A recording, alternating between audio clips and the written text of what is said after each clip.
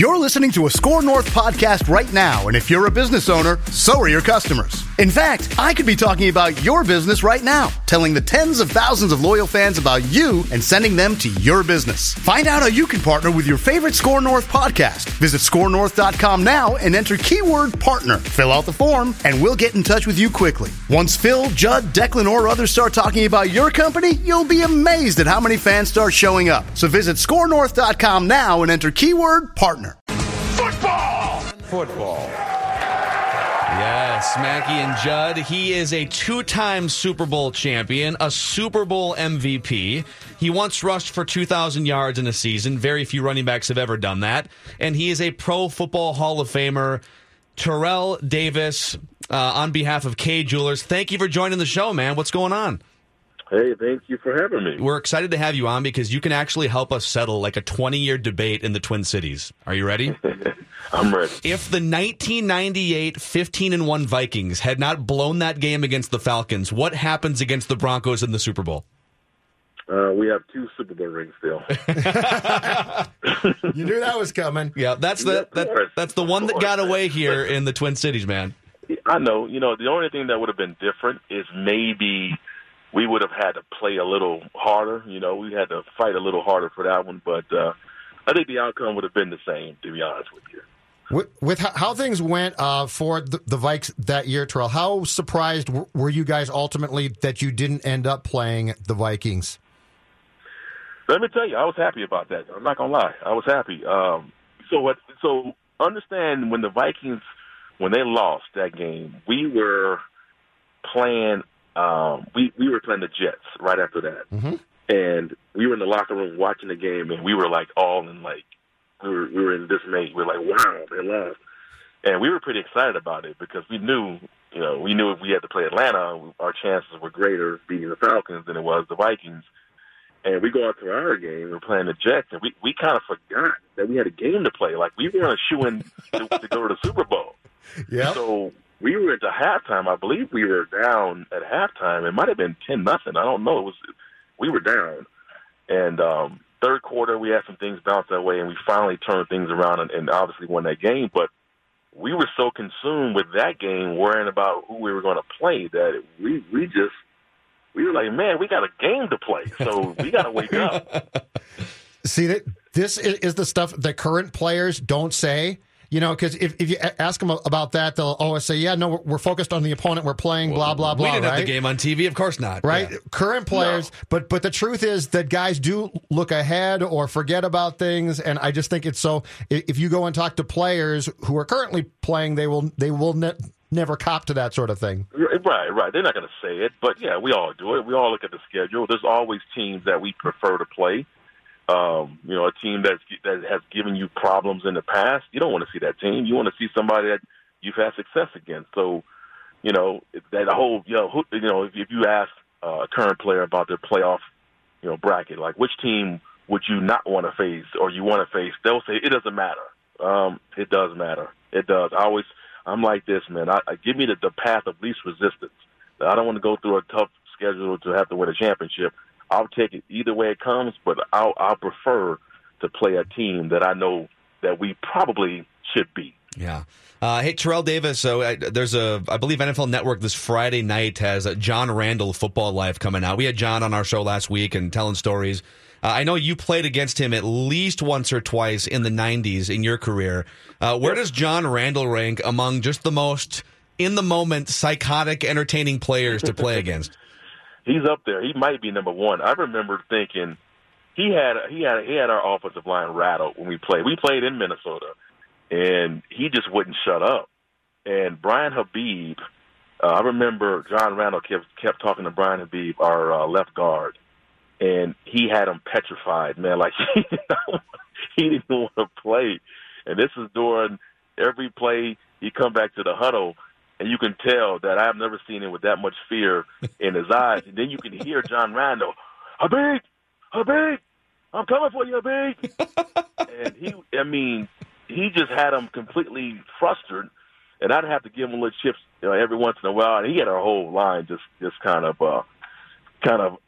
in a daze because not only he talks a lot, but his play is phenomenal. Man, a dude, he's going to make his presence known. He's an interior force to deal with, and he's a fun guy to play with. I was actually laughing because it was funny to me to hear all the talk and see my offensive line at the time really not be able to handle it.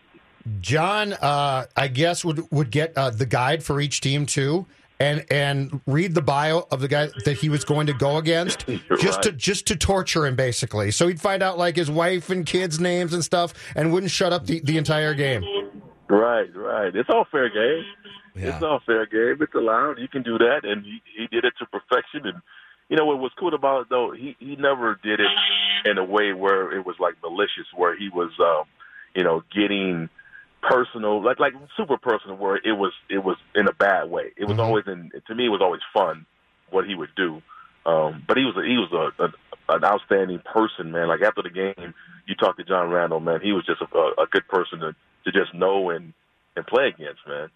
Give me the biggest change from the game that since you stopped playing that you like, and the biggest change that you don't like in today's game. Biggest change from what I don't like about the game now.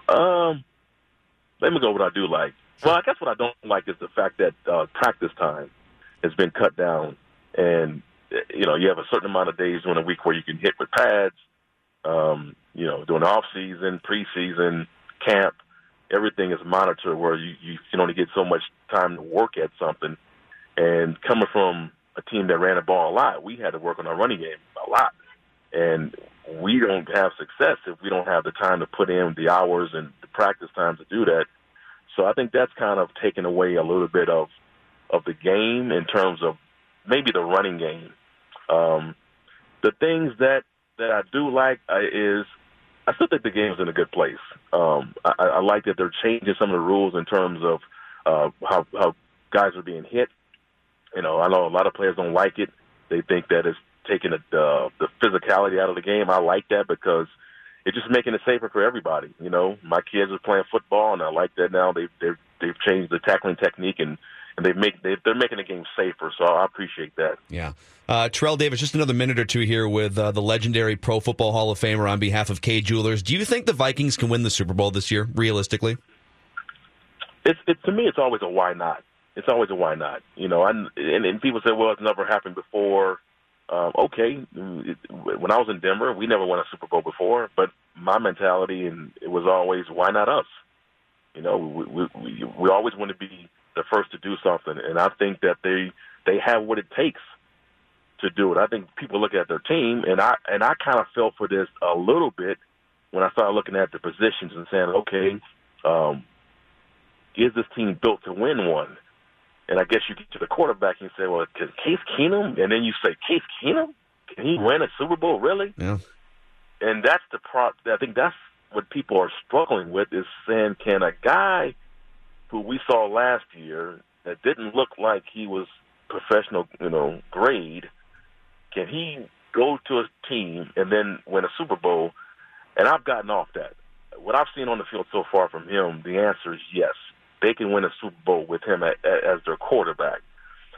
He just has to not have a moment where it looks like the guy that we saw last year in Los Angeles, and I think they'll be fine. I think they have enough pieces around. I think they have defense is phenomenal. The back end, linebackers, front. You got to like where this team is, and listen, if you can win the division or get home field advantage, man, you'd have home. You wouldn't leave the building. Yeah, that would be huge. And that's an incentive. Yeah. So if you're not traveling anywhere and you're playing nothing but home games in the postseason, yes, I think the answer is absolutely they can do it. Yeah.